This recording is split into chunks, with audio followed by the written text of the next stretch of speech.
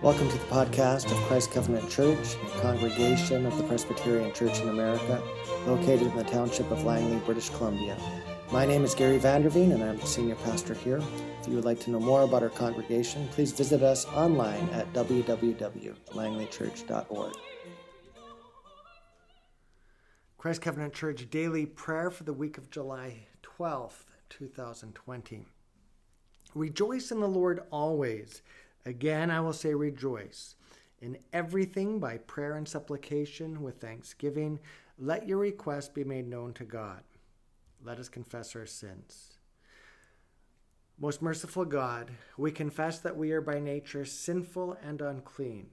We have sinned against you in thought, word, and deed, by what we have done and by what we have left undone. We have not loved you with our whole heart. We have not loved our neighbors as ourselves. We justly deserve your present and eternal punishment. For the sake of your Son, Jesus Christ, have mercy on us. Forgive us, renew us, and lead us by your Holy Spirit, that we may delight in your will and walk in your ways to the glory of your holy name. Amen. Our sermon text this week is Acts 2, verses 42 through 47. And they devoted themselves to the apostles' teaching and the fellowship, to the breaking of bread and the prayers. And awe came upon every soul, and many wonders and signs were being done through the apostles. And all who believed were together and had all things in common. And they were selling their possessions and belongings and distributing the proceeds to all, as any had need. And day by day, attending the temple together and breaking bread in their homes, they received their food with glad and generous hearts, praising God and having favor with all the people. And the Lord added to their number day by day those who were being saved. This is the word of the Lord. Amen. Let us pray. Almighty God, Father of our Lord Jesus Christ, give to our hearts your perfect peace, that we may not be anxious nor live in fear, but rest all our hopes, dreams, and desires upon your merciful goodness. Help us to be wise and faithful in the use of the rich bounty of the earth, that the poor may be supplied, and that we never fail to give thanks to you for all that you have given us for this body and life.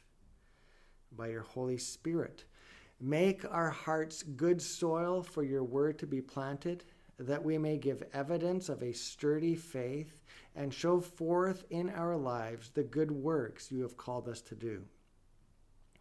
Grant success to the missionaries and church planters, and to every pastor and church worker, that all who hear may believe, and those who believe may bear the good fruit of faith in their lives.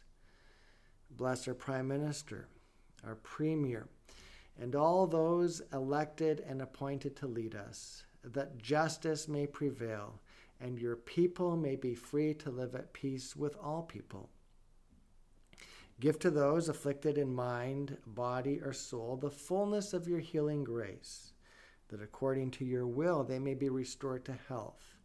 Hear us, O God, for all those suffering or recovering from sickness. Keep our hearts from being overburdened by the things of this life, whether in time of plenty or in time of want. Deliver us from persecution and sustain us from all tribulation, that our hearts may ever be fixed upon the true treasure of your grace. Accept the tithes and offerings we bring as part of our sacrifice of praise and thanksgiving for all your goodness. Keep us, O Lord. Keep us from being tossed about by every wind of change and chance, and help us to endure upon the firm foundation of your word. All these things, and whatever else you know we need, we ask that you would grant them to us for the sake of our Savior, Jesus Christ, who taught us to pray, saying, Our Father in heaven, hallowed be your name. Your kingdom come.